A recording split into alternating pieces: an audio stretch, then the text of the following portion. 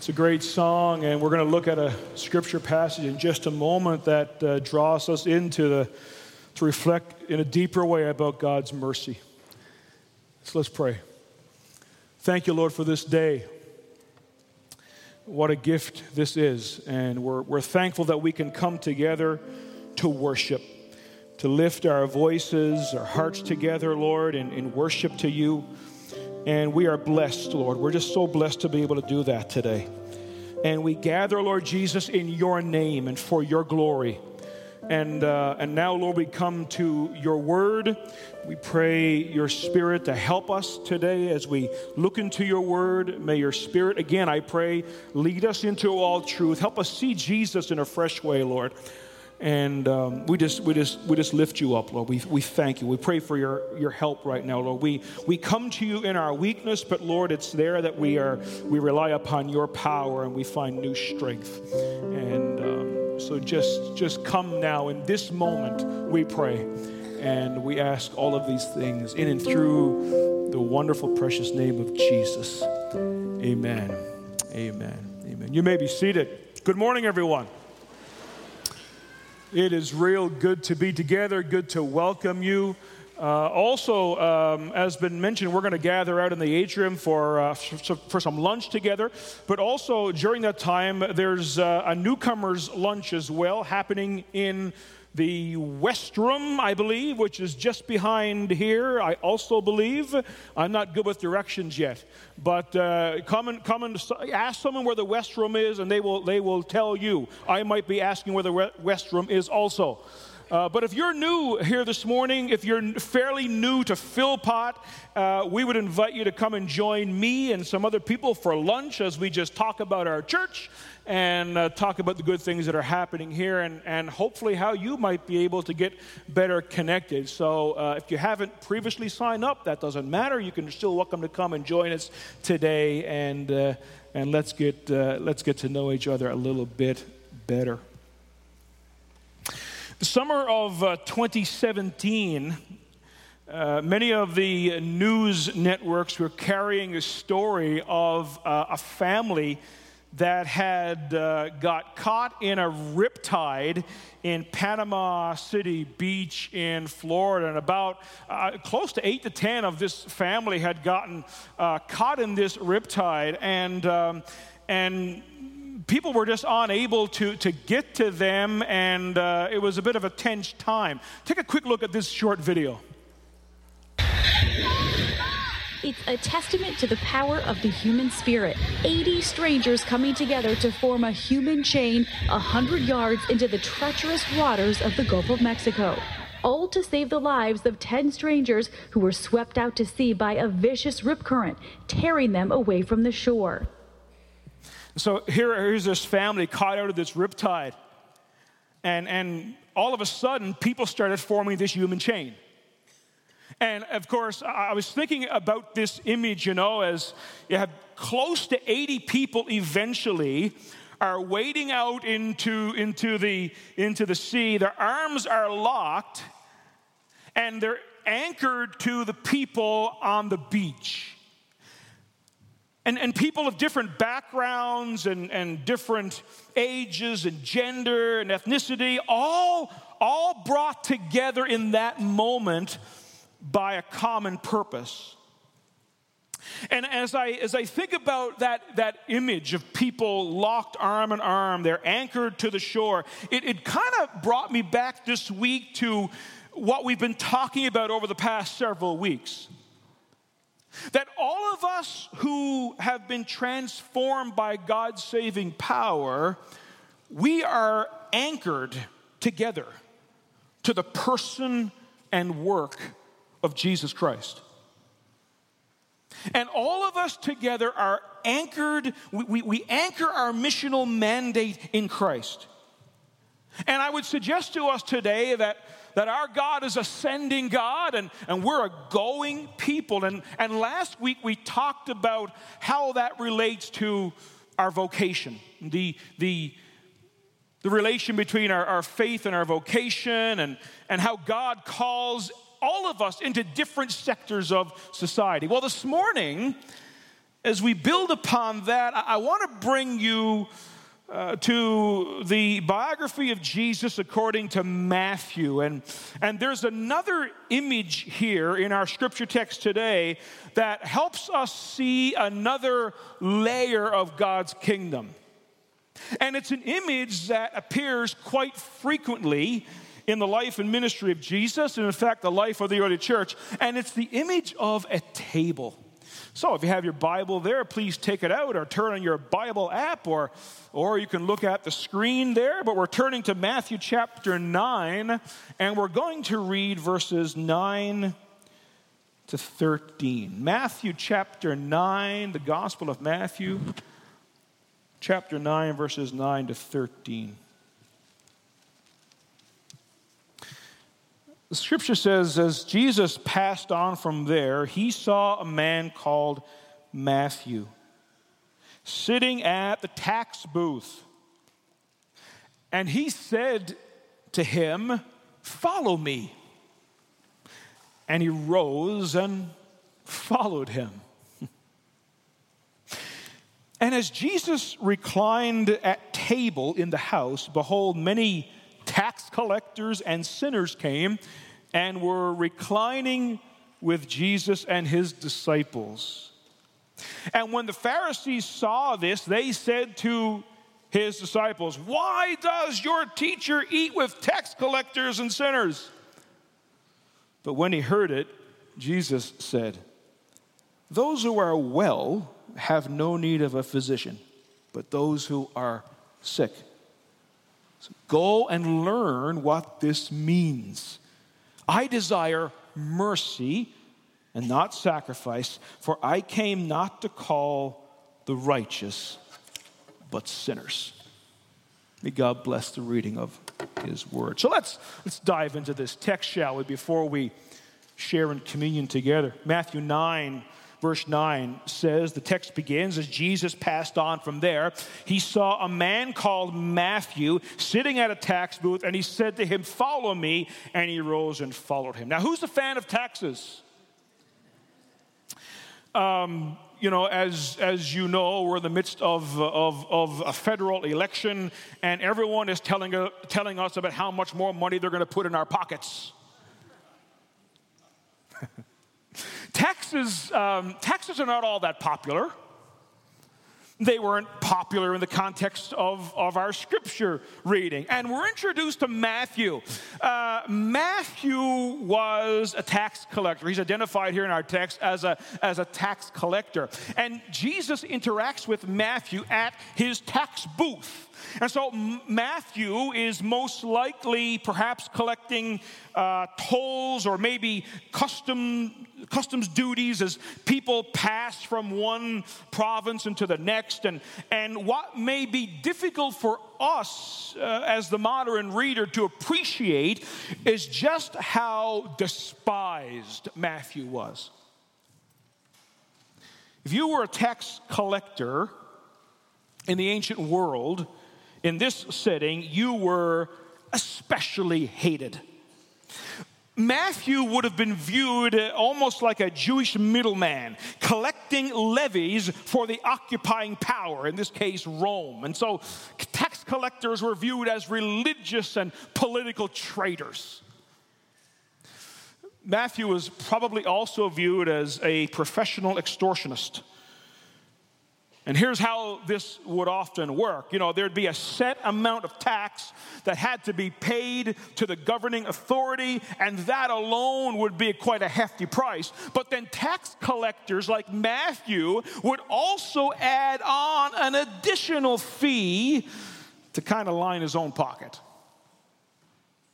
And that fee could fluctuate depending on the circumstances. So Matthew is part of a group viewed as totally corrupt, a traitor, and easily among the most hated men in Hebrew society.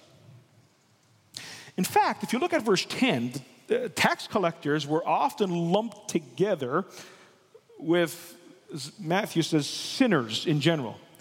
And the term sinners here most likely is referring to those who flagrantly break God's moral law. And so along comes Jesus, and what does he do? Well, he picks out Matthew. The gospel writer Mark, writing about the same account, says that there were crowds coming to Jesus at this particular time. But Jesus draws out Matthew. He draws out perhaps the one person who's showing no interest at all. And so what do we make of this? I think the calling of Matthew is, in a very vivid way, providing a sense of what God's new work looks like. As N.T. Wright suggests, the times were indeed changing, and God's new world was being born, and from now on, everything would be different. And so the question then for us is, well, are we living in this new world? Are we joining Jesus in this new revolutionary work? And so Jesus approaches Matthew at this tax booth, and he says, Matthew, follow me. And if you're reading this for the first time, it's striking. Matthew gets up and follows. He left his booth and follows Jesus. It seems that Matthew is leaving his way of life behind, and Jesus' invitation here, follow me, is cast in a very similar way as he called his first disciples. If you go back earlier in Matthew's gospel, there's the account where Jesus calls Peter and Andrew, and the text says that they left their nets and followed. And then in that same text, James and John are called to follow, and the text says they left their boats. And so, Peter and Andrew left their nets, James and John left their boats, and Matthew left his tax booth. And they're all making this decision to follow Jesus. They heard this call from Jesus, follow me. And they follow. Now, again, imagine reading this for the first time, and I think we're struck by the fact that this man actually responds and follows. And Matthew leaves the rather lucrative tax booth and follows Jesus. And so we're struck with questions. Is this the first encounter between Jesus and Matthew, or is this the culmination of a prior relationship that was established, and Matthew has been brought along to this moment of decision? Well, the text is rather silent, but nevertheless, Jesus calls, Matthew hears, Matthew responds and follows Jesus. Calling of Matthew here, as I thought about that this week, it brought me back to a verse from our text last Sunday morning, where God assures the Apostle Paul in Acts 18 and 10, he says, I have others in this city who are my people. Right? So, that's a good question. Who are Jesus' people? Who are Jesus' people? Look at verses 10 and 11. Picture this in your mind now. Try to imagine this. As Jesus reclined at table in the house, behold, many tax collectors and sinners came and were reclining with Jesus and his disciples. And when the Pharisees saw this, they said to his disciples, why does your teacher eat with tax collectors and sinners? Can you picture this scene in your imagination? Listen to Eugene Peterson, who says, later when Jesus was eating supper at Matthew's house with his close followers, a lot of disreputable characters came and joined them. And when the Pharisees saw him keeping this kind of company, they had a fit and lit into Jesus' followers. What kind of example is this from your teacher, acting cozy with crooks and riffraff?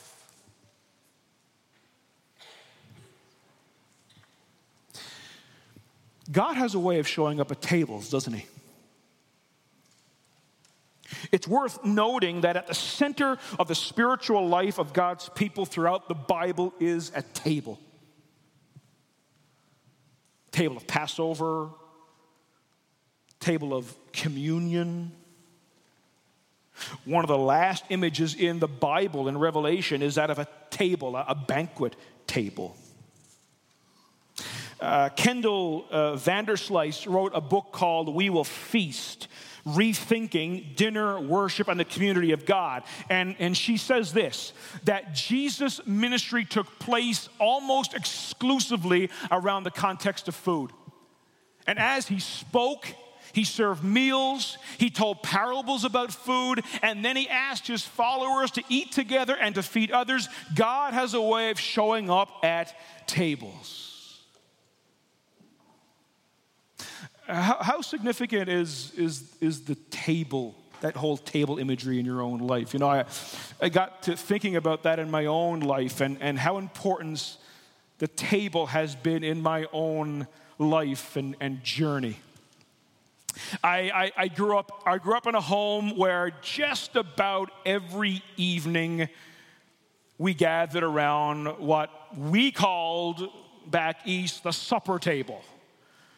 Now, it might be the dinner table for some, but for us it was the supper table.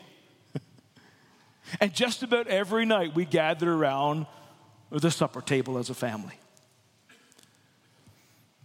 Most nights it was nothing out of the ordinary, but there was always this rhythm at the end of the day of gathering around that table. You know, that's continued on in our own lives, and for as long as we can remember, when it's been possible, and most times it's been possible, we as a family have always ended up at the end of all of our days at the table.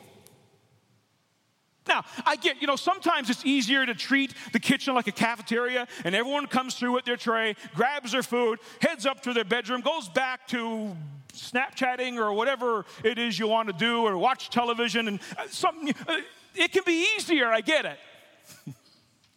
I mean, sometimes our supper table has been pretty chaotic.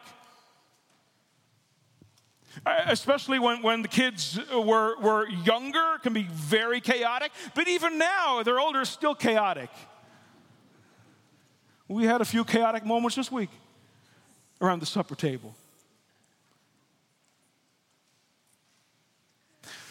But that rhythm of meeting around that table has been very formative. Even when you don't realize that, it has that cumulative effect of creating that sense of togetherness. And even I think of special occasions when other family members have been drawn in around that table. But in special moments, and even when it's just mundane, there's that rhythm of gathering at the table that is formative, that draws us in together, that often opens up conversations, that brings up things that normally probably would not have been brought up if we were not established in that rhythm of gathering around a table.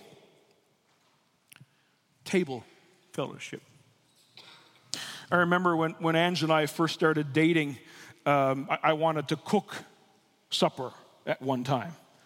And it was a very fancy menu. It was French fries, it was ground beef, and gravy. If you've never had that, you come and talk to me, I'll give you the recipe. But there's something special, there's something formative about table fellowship, about eating together. I remembered this week about some very other profound moments of my life. I have a picture there to show you. Go to that first picture of a table. Yeah, here is Angela and I around a bowl of rice and chicken. Esther, you know about this, right? What's it called again? That's what it's called. Exactly what she said. So here we are with spoons gathered around this common bowl in Senegal, West Africa. Meeting with a young native worker there. I mean, on this same trip, we were able to gather around our sponsor child and share together formative moments.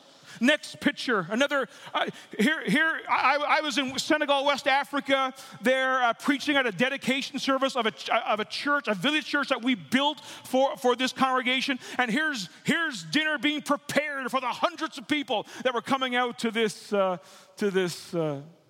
service. Table fellowship. And maybe now you can think of in your own life these formative moments that have happened around a table. I've met with mentors of mine around a table, and as we've talked about, they've spoken into my life. These moments that happen around a table, some of the most precious, intimate, and faith-forming moments of my life have happened around a table. Table fellowship was the most intimate social custom in Jewish society, and to share a meal was a sign of intimacy and identification. And most pious Jews knew who they could eat with and who they couldn't eat with. And this is at the heart of the question of the religious leaders in verse 11. Why does your teacher eat with tax collectors and sinners? Why is Jesus showing such disregard for our social structure and expectations? Why is he disregarding our purity laws and our commonly accepted social values? Because, table fellowship was an intimate social custom, but table fellowship also served as an important means of defining social and religious boundaries, specifically who's in and who's out. And so why is Jesus at this table? Why does Jesus call out Matthew? Why is Jesus at Matthew's house at his table surrounded by broken, sinful, immoral people? I would submit to you that Jesus came to show us what God's new work looks like. And that Jesus is showing us what the inbreaking of the kingdom of God looks like. Verses 12 and 13, but when he heard it, he said, those who are well have no need of a physician, but those who are sick. Go and learn what this means. I desire mercy and not sacrifice, for I came not to call the righteous, but I came to call sinners.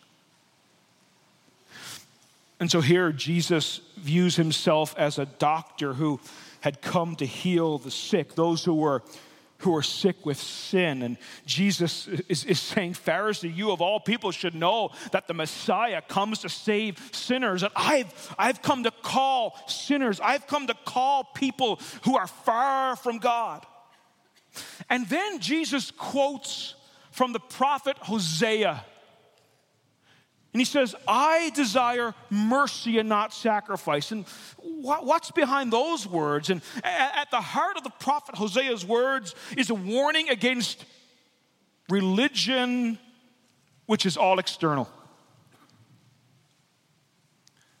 This preoccupation with ritual purity that overrides concern and care for those in need. And so Jesus is confronting a ritualistic and external observance that takes the place of love and mercy. Because the gospel takes us all the way into mercy. Mercy that is pure and counterintuitive. And the mercy that the gospel brings us into is so counterintuitive that we must learn what it means and how it works and how it changes us. And so what does Jesus say? Go and learn what this means. It's so counterintuitive that Jesus' instruction is go and think about this. Go and reflect upon this. Go and pray about this. Go and try to process what this means, that I desire mercy and not sacrifice. And so here in this text, we're given a picture of the mercy of Jesus. We're seeing God's new work in the world, and it's around a table of mercy with Jesus as the gracious and loving host. And Jesus never apologized for getting on the inside with perceived outsiders. But some people hated him for it. Turn over to Matthew chapter 11, verses 18 and 19. You have rather familiar text. It says, "For John came neither eating nor drinking, and they said he has a demon. And the Son of Man came eating and drinking, and they say, look at him, a glutton and a drunkard, a friend of tax collectors and sinners. Yet wisdom is justified by her deeds." And so Jesus was up against it. I mean, John the Baptist had led a life of self-denial, monastic, and people found it hard to take, and they said, look, he's possessed with a demon the way he lives. Jesus came celebrating the kingdom of God and attending feasts and parties, and people accused him of being a rebel, a friend of sinners. I mean, it reminds me of this advice. Don't spend time explaining yourself to people who are committed to misunderstanding you. Don't spend your time explaining yourself to people who are committed to misunderstanding you. Jesus is providing for us this morning, friends, a picture of God's new work. Jesus, a friend of sinners, he came to call sinners, to seek and save lost people. And so he's crossing boundaries and he's taking risks, and he welcomed and greeted children no one else had time for. He welcomed sinners others didn't. He looks at people not with disdain but with compassion. You see, the point of our scripture text is not so much how Matthew was converted, but who was converted. And who was converted? Matthew, the outcast, the outsider. And I think the main point of this text, again, is that Jesus came to call sinners.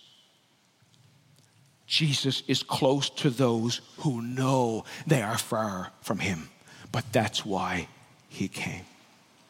And so there's a real missional aspect to this text. It forces us, I think, to confront our own bias and tendencies about who is invited to the table.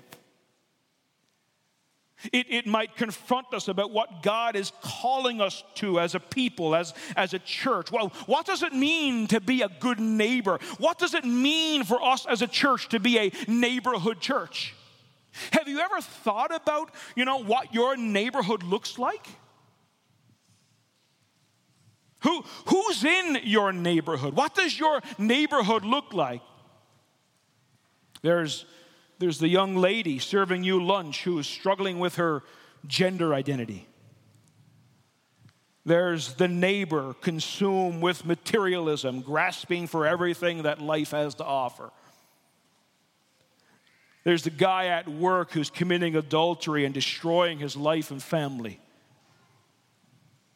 There's the middle-aged woman trying to stay above water as she battles her inner demons. There's the 78-year-old woman who just lost her husband of 54 years. Who's in your neighborhood?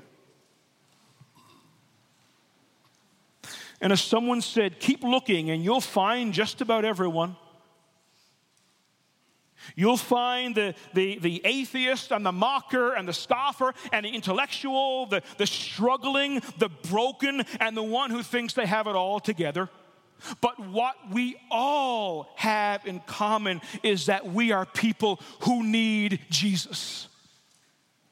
That we are people who need Jesus. Lost people matter to God, and that's why Jesus is at this table. Jesus came to save sinners, and in a sense, Jesus is running a rescue shop, and at the center of this mission is a table. And the fact that a table is at the center of Jesus' rescue mission is very profound. The table here is an image of mission and grace. The table speaks of relationship because the gospel works best in the context of relationships, doesn't it? Eating is one of the most basic human functions, and table fellowship creates space to know other people in deep and different ways.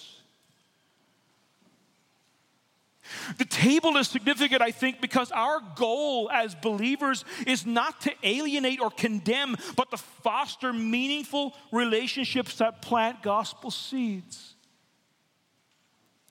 Tim Chester writes about the connection between food and grace and says that food expresses our dependence on God and other people. It embodies friendship and welcome. Table fellowship has a way of drawing people in and for Jesus. And so outsiders become insiders around a table. And so by means of a table, Jesus expresses God's grace through his willingness to eat with everyone. In just a moment, we're going to gather around tables out in the atrium. We're going to eat together. First Sunday of every month after we share in communion, we're all invited to gather out for lunch together, and we're going to gather around tables, and you're all invited to stay. Someone said that a meal savored with other glorious image bearers does not save the world, but it helps restore our hearts in order to keep moving through it. And we hope that happens for you today. It's our hope that as you gather with other people around a table, that it helps you keep going through this thing called life. But before we gather around tables in the atrium, we're going to gather around another table represented by these smaller tables here around the front. The table of the Lord, we refer to it as, or the communion table.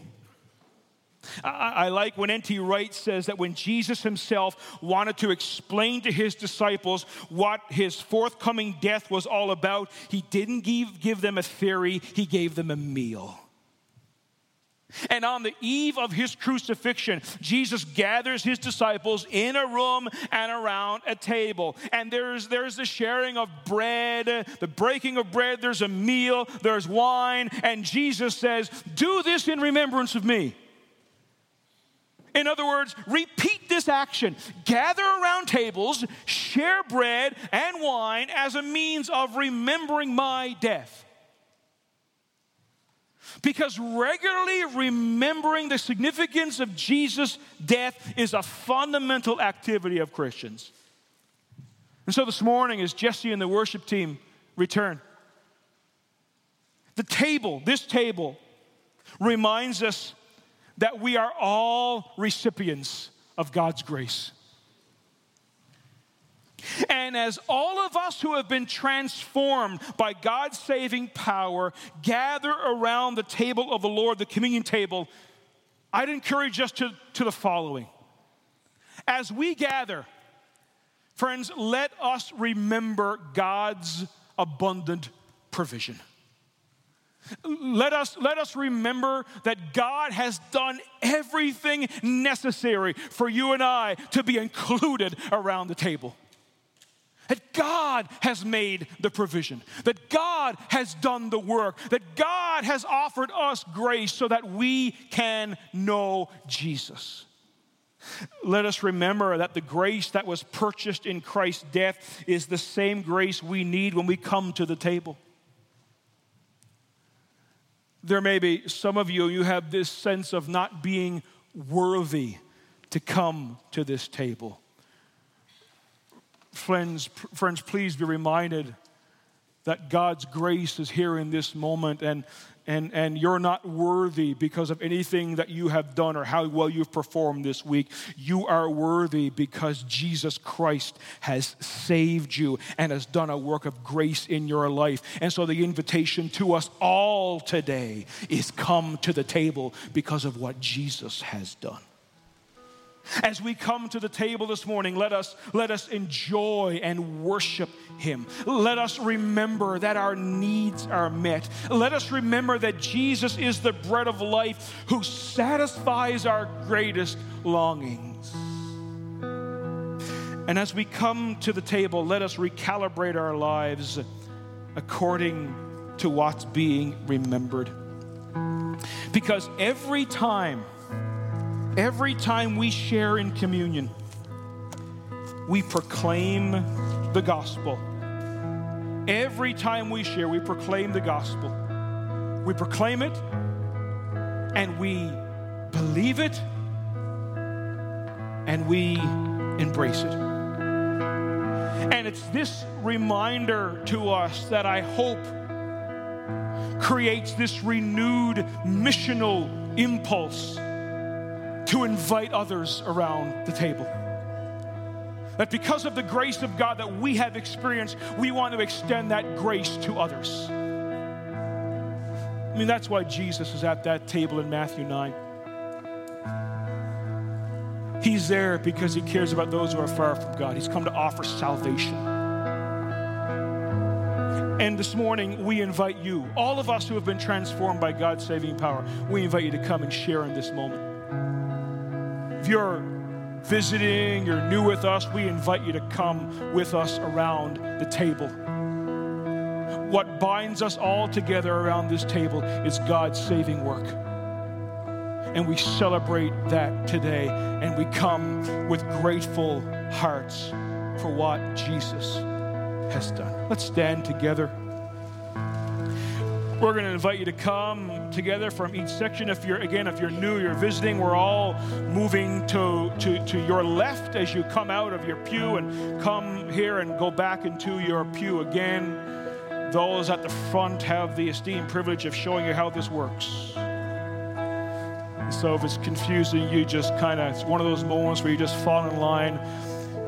You do what everybody else is doing. That's not always good advice, but in this moment, it kind of works out. Let me pray before we come. Lord, thank you for this moment.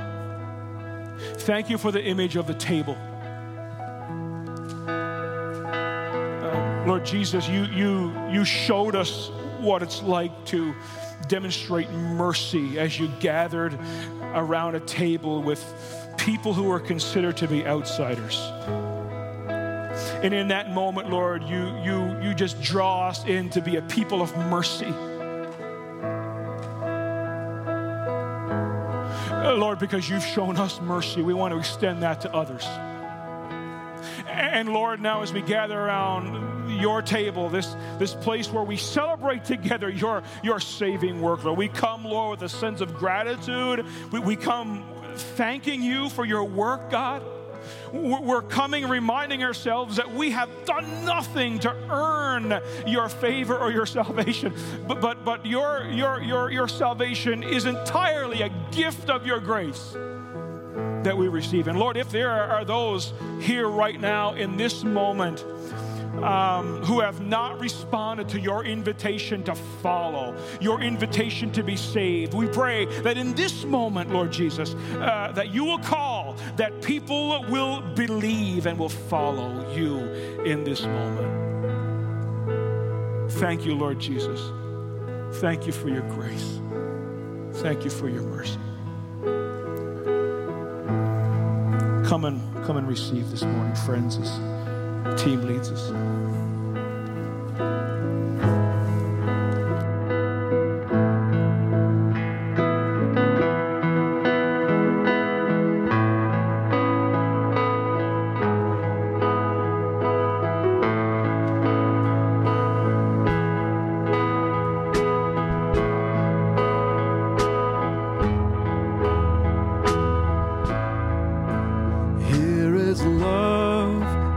As the ocean, loving kindness as the flood. When the Prince of Life, our ransom, shed for us his precious blood, who his love will not remember, who can cease to sing his praise, he can never be forgotten throughout hell's eternal days.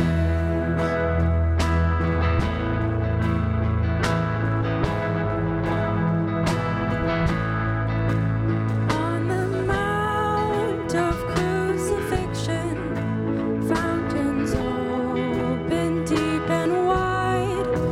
Through the floodgates of God's mercy,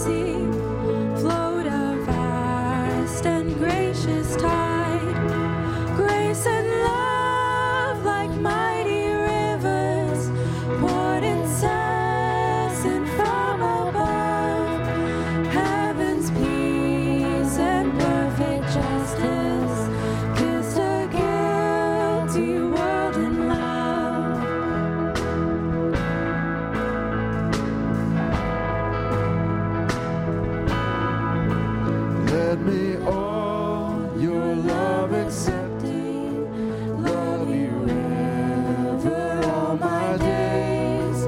Let me see your kingdom only, and my life to your praise.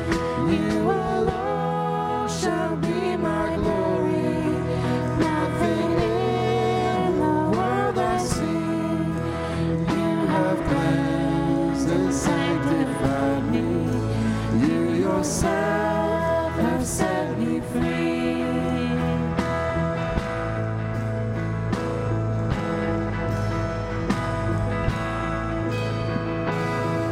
No love is higher, no love is wider, no love is deeper, no love is truer, no love is higher, no love is wider, no love is like your love, oh Lord. No love is higher, no love is wider, no love is deeper, no love is truer. No love is wider, no love is like your love, oh Lord. No love is higher, no love is wider, no love is deeper, no love is truer, no love is higher, no love is wider, no love is like your love, oh Lord. In your truth, you do direct us by your Spirit through your word, and your grace our need is meeting as we trust in you, our Lord. Of your fullness you are pouring your great love and power on us without measure, full and boundless, drawing out our hearts to you. Amen. Let's stand together this morning.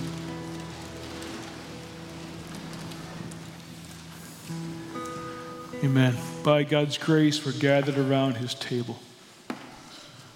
Emblems that represent his broken body and his blood. It's reminding us of the grace that has been extended to us. Just take a moment, would you? Just close your eyes and just go ahead and thank Jesus for his work in your life. Just go ahead and thank him this morning, in this moment. Thank him for his grace, for his mercy. Amen. Thank you, Lord. From our hearts today, Lord, we offer you thanks. From our hearts, Lord, we celebrate your great saving work. Amen. Scripture says that Jesus gathered around a table and broke bread. We're encouraged us to share that together. So let's eat the bread together this morning. Thank you, Lord. Thank you for your broken body, Lord. Thank you, Lord, that you minister to us in our own brokenness, Lord. Amen. Scripture says they share the cup representing the blood of Jesus. And every time we drink this cup, we proclaim the Lord's death. This is a sermon all in itself as we proclaim the blood of Jesus, his saving work. Let's drink together.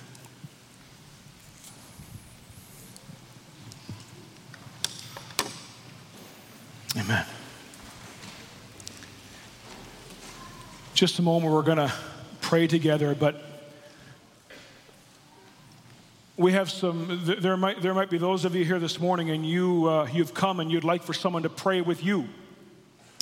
We have some people that are going to find themselves in different places here around the front, and someone up on the balcony. You'll find them with a lanyard there. And Jesse's just going to sing just a verse of that song one more time before we pray corporately. But if there's someone here this morning and you would like prayer in your own life, you'd like for someone to pray for you, come. I can pray for you. Others are here around the front over here, other places around the auditorium here, and they would be happy to pray for you this morning before we leave.